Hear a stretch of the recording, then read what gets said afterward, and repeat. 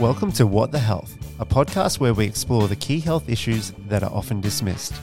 I'm James Jensen, a functional medical practitioner and owner of Hella Health, a holistic clinic focused on treating the root cause of issues rather than the symptoms, by connecting the dots and giving you practical and evidence-based solutions. And I'm Julie Johnston, one of James's clients.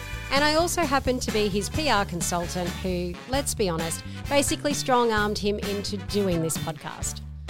So if you've been going around in circles, feeling dismissed, and not getting the results you deserve, then you're in the right place.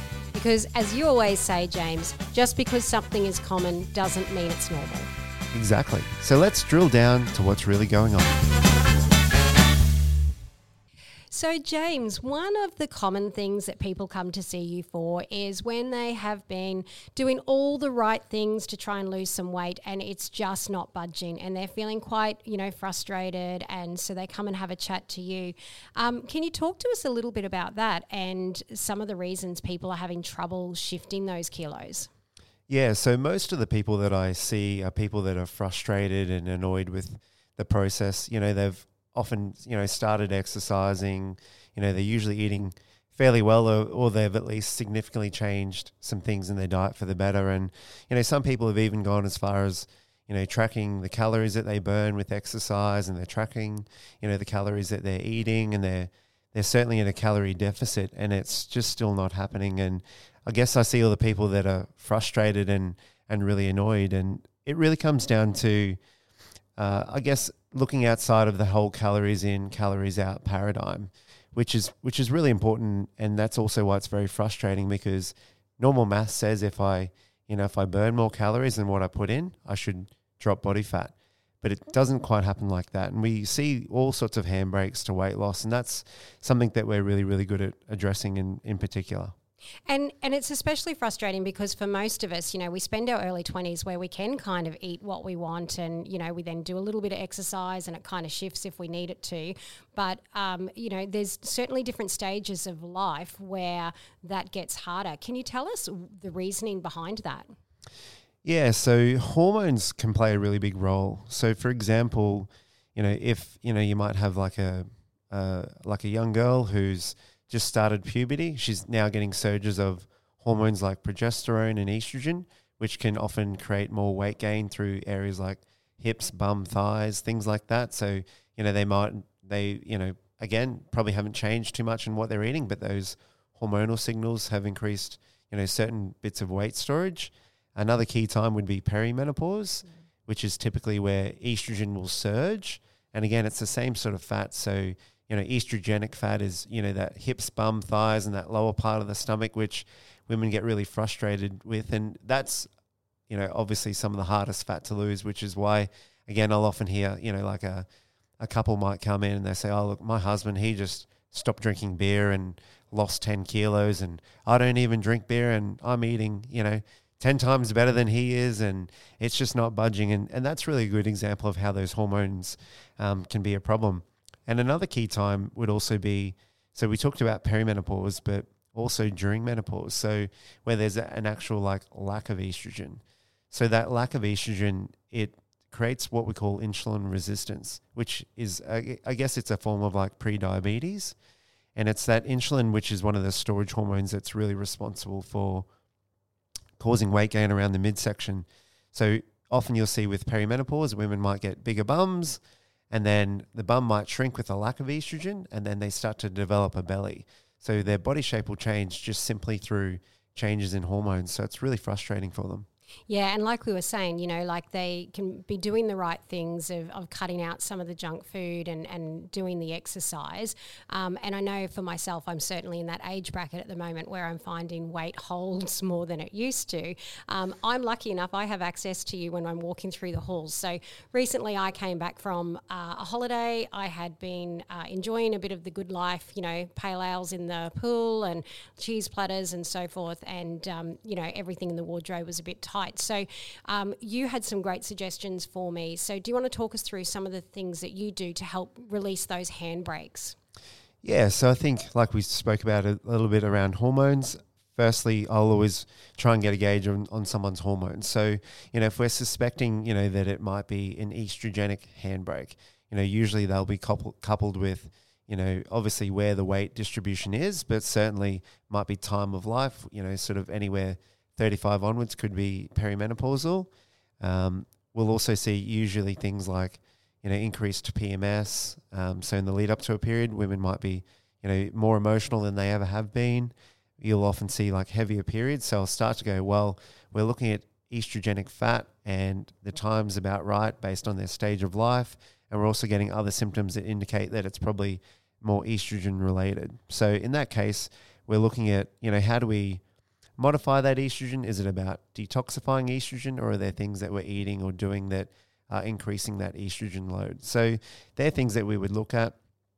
Again, one of those, maybe to talk about your case in particular, we do know that the microbiome, so our gut bacteria, plays a massive role with weight management. And there's really famous studies that date back to, the 50s. So things that we've known for a really long time, that our gut bacteria really influence our metabolism. And for me, I think that's really a good explanation for why there's some people that eat whatever they like and they are always skinny. And there's people that, struggle and find it really hard, or they find it really, really easy to gain weight, even if they're eating quite well. So what we do know is that some of those bacteria can actually, they're very, very good at liberating calories from food. So if we've got the wrong microbiome balance, that can often be a pretty significant driver of weight. So there's species of bacteria called Firmicutes, which can actually liberate up to 20% more calories from food than other bacteria. Mm-hmm.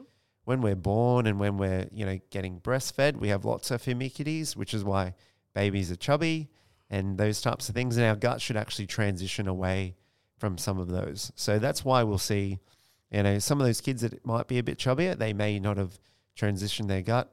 Their gut may not have transitioned quite so well. Another common sort of example is that there's someone that might really heavily diet down. So they might, I guess maybe let's call it like an extreme weight loss, where they'll really diet down. And because they've really dropped their calories down, the body adaptively will increase those Firmicutes to try and, pick up that calorie liberation from food.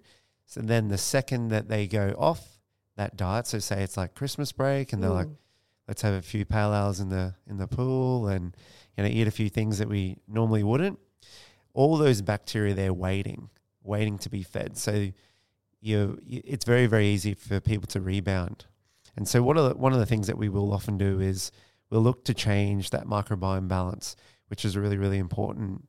And to go back to the rat studies that they've done in the sort of 50s and 60s and beyond, it really comes down to, where they'll get, a fat rat and they'll put the fat rat's poo in the skinny rat, and the skinny rat turns into a fat rat, and they'll get a skinny rat's poo and they'll put it in a fat rat, and the fat rat turns skinny. So yeah, I always say to people, if there's someone that you really, really like the look of and you think, wow, I'd love to look like that, maybe a poo transplant from that person. I don't think I'm going to go that far, but I know you do have some other strategies and supplements and things that you can recommend. Talk to us about some of those and how they can help. Yeah, so the research that they've done on those bacteria, again, it's very hard to sort of isolate single bacteria, but one of the main ones that we often work with is the Akkermansia species. So the Akkermansia species, in those people that are really fit and healthy, we often see higher populations of those bacteria. So one of the herbs that we often use is berberine, and berberine, it's really cool at sort of eradicating a lot of the bacteria that we don't want, that, some of those Firmicutes that increase weight gain, and they help feed the Akkermansia species. So we love using berberine to help people, shift their microbiome, especially if they're one of those people that, say things to me like, my whole life I've been a little bit bigger, I've always struggled with my weight. So we'll often use that.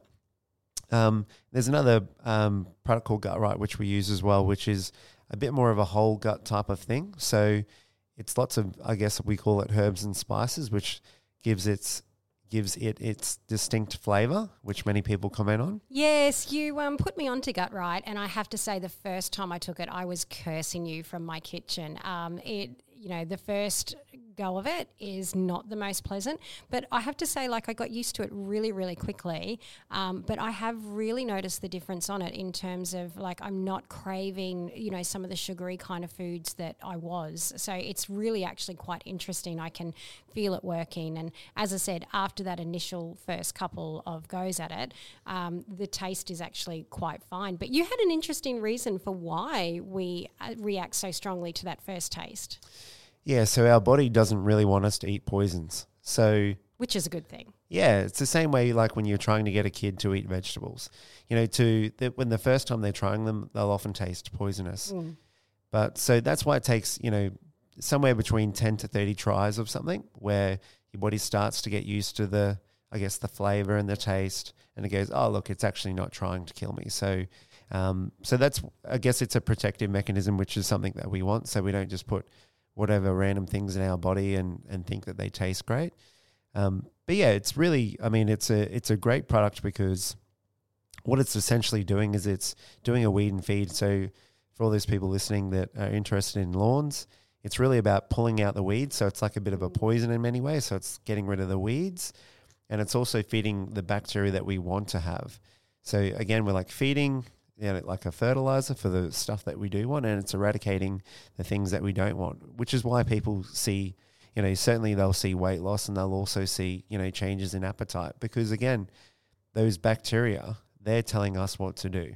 Yeah, so instead of those little gremlin bacteria going, feed me, you're getting the good ones saying, no, we want the good stuff, please. Exactly. Yeah. No, that's great. And, you know, I think most of us when you're having struggles with weight loss or perimenopause, menopause, and so you're in that stage of life and you might be Googling some things or your phone's listening in. So I know for me, my social media feed is full of ads for miracle pills and potions that are going to instantly give me a slim belly like a 20-year-old. What can you say about the difference of some of those, you know, those other products on the market compared to some of the things recommended by a health practitioner? Yeah, I think the advantage of seeing someone that, you know, I guess you can talk to is you can really look at your specific symptoms in your specific case. And with that, you can obviously get like a tailored sort of recommendation.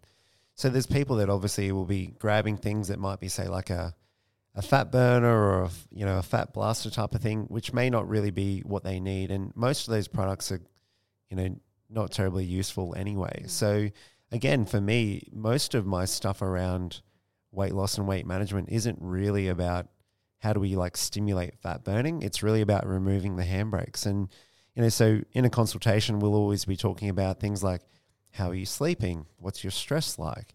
You know, because those things really make a big impact on weight management. So for example, if you're not sleeping well, you're going to have high levels of cortisol at night, which makes you more likely to store belly fat. So, you know, fat and fluid around the midsection, you know, and stress does the same thing during the day. So if you've got this continual signal in your body with high cortisol that says store fat, store fluid, store fat, store fluid, you're not going to see the results that you would from diet and exercise, and you're certainly not going to get benefits from some sort of miracle powder or potion. So the way we approach it is really about what are the handbrakes? You know, firstly, are we eating things that we shouldn't be, that we thought they were good, or, you know, do we need to move more? Remove those handbrakes, and that's how people get results. And like an interesting thing that I often explain to people too is if we're also under eating, that can be a big problem too. So one of the things that we will often do is a body fat scan, which will give people a basal metabolic rate. So their basal metabolic rate is really saying, what calories am I burning at rest? So for somebody's total metabolism, that, you know, for the day, that might account for, you know, 60 to 80% of their metabolism. Actually, like eating and digesting and working through the nutrients accounts for about 10%. And then that sort of remaining 10 to 30% is really made up of, you know, exercise.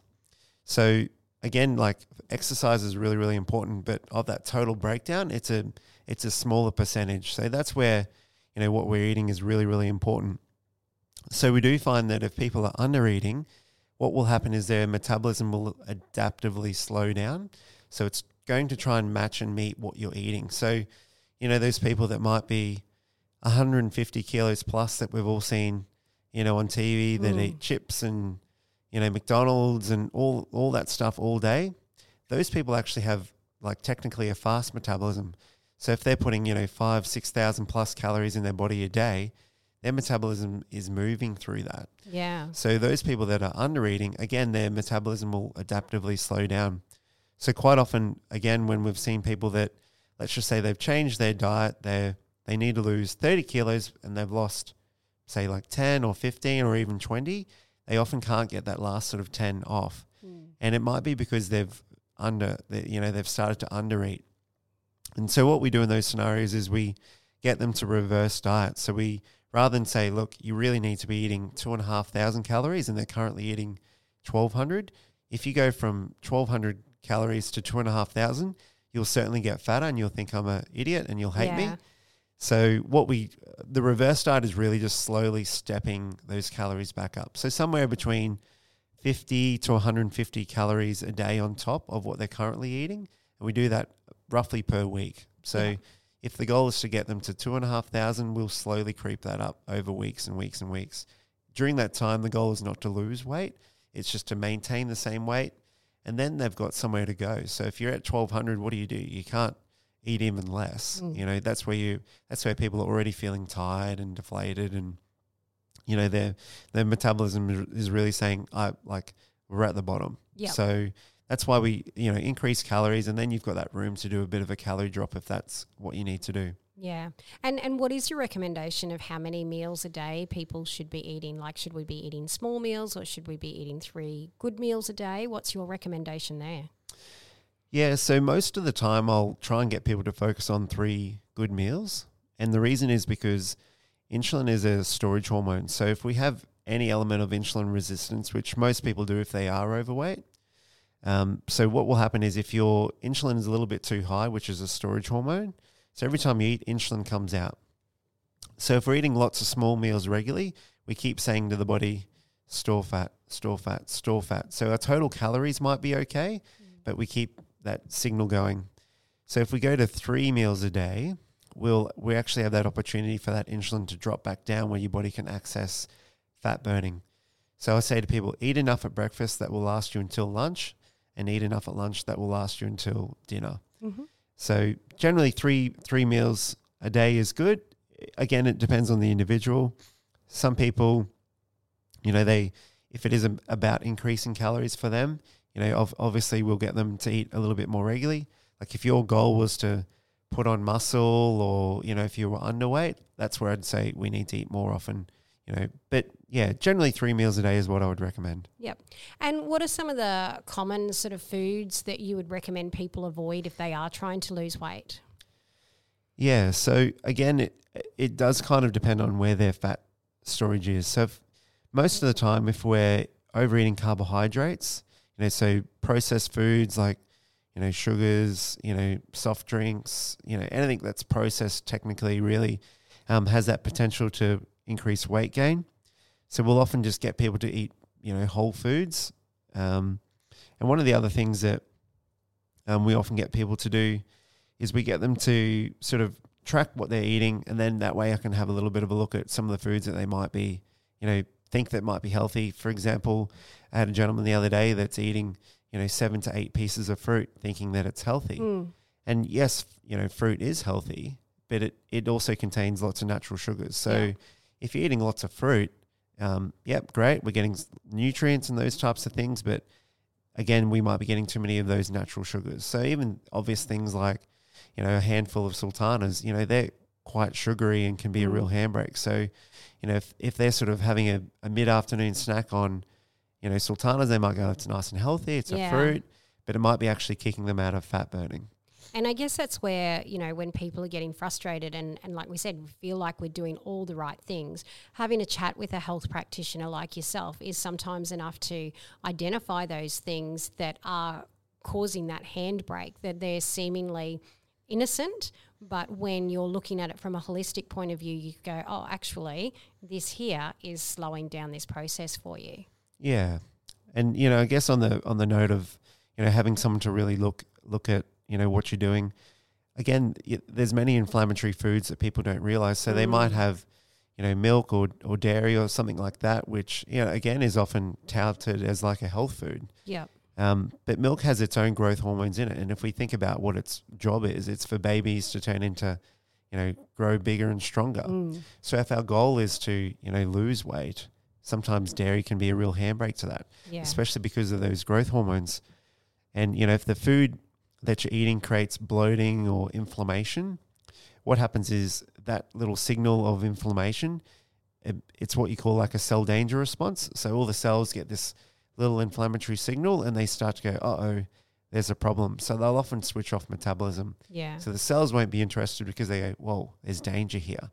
So again, that's why, like, if we can stick to whole foods and, look at certain foods that might be creating inflammation, even gluten, same sort of category, in breads, often it's not the calories or the carbohydrates, it's the inflammatory impact that it's having. So, seeing a practitioner or someone that can really go through your diet and your symptoms makes a massive difference. Yeah, I think there's some really great advice there. And I think, just really, I guess the key message is letting people know that if you have been exercising and you're eating a relatively healthy diet and things like that, but still not getting results, having a chat to someone can help identify those things. And I think when you touched on earlier that there's often things people may not have thought of, such as sleep or stress. And I know, for example, you've had success with some patients where the actual the root cause has been the stress that they're under. And so you've been able to give them some supplements to help reduce that stress. And that in turn has reduced the stress eating that they're doing. So it's really fascinating how, when you look at it from a holistic point of view, you're often able to identify these other little factors, or handbrakes as you like to call them, that are in fact causing, that problem with shifting the weight. Because again, if we're treating holistically, yes, you might achieve weight loss, but we also want people to feel good and feel the benefit. I mean, there's no point being skinnier and feeling lousy. So, if it is about getting sleep going properly, and as you know, like if we're, sleep deprived and tired and stressed, most people don't go, oh man, I'm so tired and stressed and, can't wait to eat a big bowl of salad and exercise. It's usually... we're reaching for the chocolate or the beer. That's right. So often, the very beginning is to get people just to sleep properly before we even look at food. It's like, let's get your energy right. Let's sleep properly. Let's, get the stress down. And then they have that ability, to do the things that they know they need to do. Yeah. And it all comes back to that healthy gut, doesn't it? And it, everything just gets better from there, our whole mental health, our ability to do things. So it's amazing how connected it is. Well, that is certainly fascinating, James, and we would certainly encourage anyone who is having trouble shifting that weight and it's really sort of, causing that frustration to book in with a health practitioner such as yourself. So we'll move on now to a couple of frequently asked questions that we have had come through recently. So I've got one here. Hi, James. It doesn't matter how many times a week I work out and eat well. I'm still not losing weight. I keep relying on caffeine to get me through the day. I feel like I just can't win. Why is this so difficult for me? This sounds like every patient I have, just about. Regular question coming your way. Yeah. So really, I guess the answer is all the things that we've been talking about. We'll be, wanting to know, what, are there any nutrient deficiencies? What's sleep like? We're wanting to work out, where that lack of energy is coming from. So again, if it's something like their thyroid isn't quite right, or there's, malabsorption of nutrients, it makes sense that we would try and fix that first. One thing on the caffeine as well is, if people are tired and they're using lots of caffeine, that caffeine, if it's in excess, we talked about cortisol. So cortisol, one of those stress hormones, but caffeine will actually stimulate cortisol as well. So if we're using lots of stimulants just to get through the day, that might be creating another handbrake in itself to weight loss. Yeah. So again, we'd be sort of looking at holistically, what are the handbrakes here? Is it sleep? Is it stress? Is it our gut? Is there a hormonal impact that we need to address? So, yeah. Excellent. And next question. I just found out I have inflammation in my gut lining. The doctor wants to put me on regular medications for it. Is there an alternative that would support gut health and heal the lining more naturally? Yes, I love this question. Thanks for sending that in. So yeah, gut lining is one of those really interesting things. So I guess it's the terminology leaky gut has been around for some time now. And what I guess the medical term is gastrointestinal hyperpermeability, which is obviously why we say leaky gut, especially when I'm explaining things. But so leaky gut is really referencing an inflammation in the gut. So if you've got inflammation in your gut, you're definitely going to have a leaky gut. And the way I explain it to people, it's like having a house that you can't lock the front door. So the gut lining's job is really to obviously absorb nutrients and things like that, but it's also a protective barrier between the inside world and the outside world. So if that front door you can't lock, or the fence you can't lock, the front fence, what happens is you get all these little foods and bacteria and all these things sort of moving in and attacking or triggering the immune system. So bloating, for example, is an immune response. So what we try and do with that is put the fence back up or lock the front door. So we'll often use things like turmeric to reduce the inflammation. Glutamine is really, really good for helping heal and seal that gut lining. Zinc carnosine, which is a special type of zinc, is really, really useful as well. So we do have a few combination products which we'll use to heal and seal the gut lining. And, from my experience, it works really, really well compared to, I guess, some of the more traditional things that are offered by the doctors. And I have countless examples of, people that have had, say a colonoscopy, and they get told that they've got all this inflammation and, things like that. Then they'll go for a follow-up colonoscopy and the doctor's mesmerized and blown away with what they've done. They'll often say, I don't know what you've done, but your gut looks great. It is a bit yellow, by the way. And that's usually from the turmeric, which, as we know, if you're cooking with it, can stain, but it can also stain your bowel. Yeah. Fascinating. Wow. And our last question for today, I've been working on improving my gut health, but I've just had to go on antibiotics. What should I do to help keep my gut health in good shape? Yeah, so depending on the antibiotic, some are more broad spectrum, which means that they're going to kill lots of bacteria, and some are a little bit more specific. Sometimes we can, a lot of people really don't want to use antibiotics. It's a last resort. But what we'll often do is it's a key time really, because it's a reset opportunity. So if we do have some of those bacteria that we potentially haven't wanted, it's a great opportunity to sort of feed and, put the ones in that we do want. So depending on the scenario, we might use probiotics, but more often than not, I'll focus on lots of different fibers. So each little bacterial species will be fed by lots of different fibers. So, some might love broccoli preferentially, So what we do is we'll often use like a multifaceted fiber. So we've got one called paleo fiber, which has 12 different fibers. So with that, variety is the spice of life when it comes to gut. So the more diverse and more variety of bacteria, the healthier our gut is. So I'll often use like what we call a prebiotic. So it's the food that feeds the bacteria. So we use a prebiotic fiber, which will start to feed or fertilize all that variety versus just throwing in, like a probiotic, which might have 5 strains in it. That's not to say that that's bad, but I think we can do it better when we're using those fibers in particular. And so I guess that what that makes me think is, often we reach for something at the supermarket or chemist without asking for advice. So we're like, oh, I'm on antibiotics, I need a probiotic. So I guess the key message there is to actually have a chat to your health practitioner and show them what antibiotics you're actually taking and what's the best course of action for you. Yeah, absolutely. Fantastic. Well, a wealth of knowledge as always, James. Thanks for the chat today. Thanks, Julie. We hope you enjoyed this episode of What the Health. If you want to keep hearing more, follow us on the Apple Podcast app, where you'll be notified every week when we drop a new episode. And if you love the show and want to support us, feel free to share this podcast with your friends and family, or go and leave us a review. Yes, please help us make Julie's life easier when she's trying to market this podcast. Of course, it would be remiss of me not to mention that you can go book a consultation in person or online with James to discuss all your health concerns. Head on over to www.hellohealth.au. Plus, you'll get free postage on any products you purchase. Thanks for joining us, and we'll see you next week.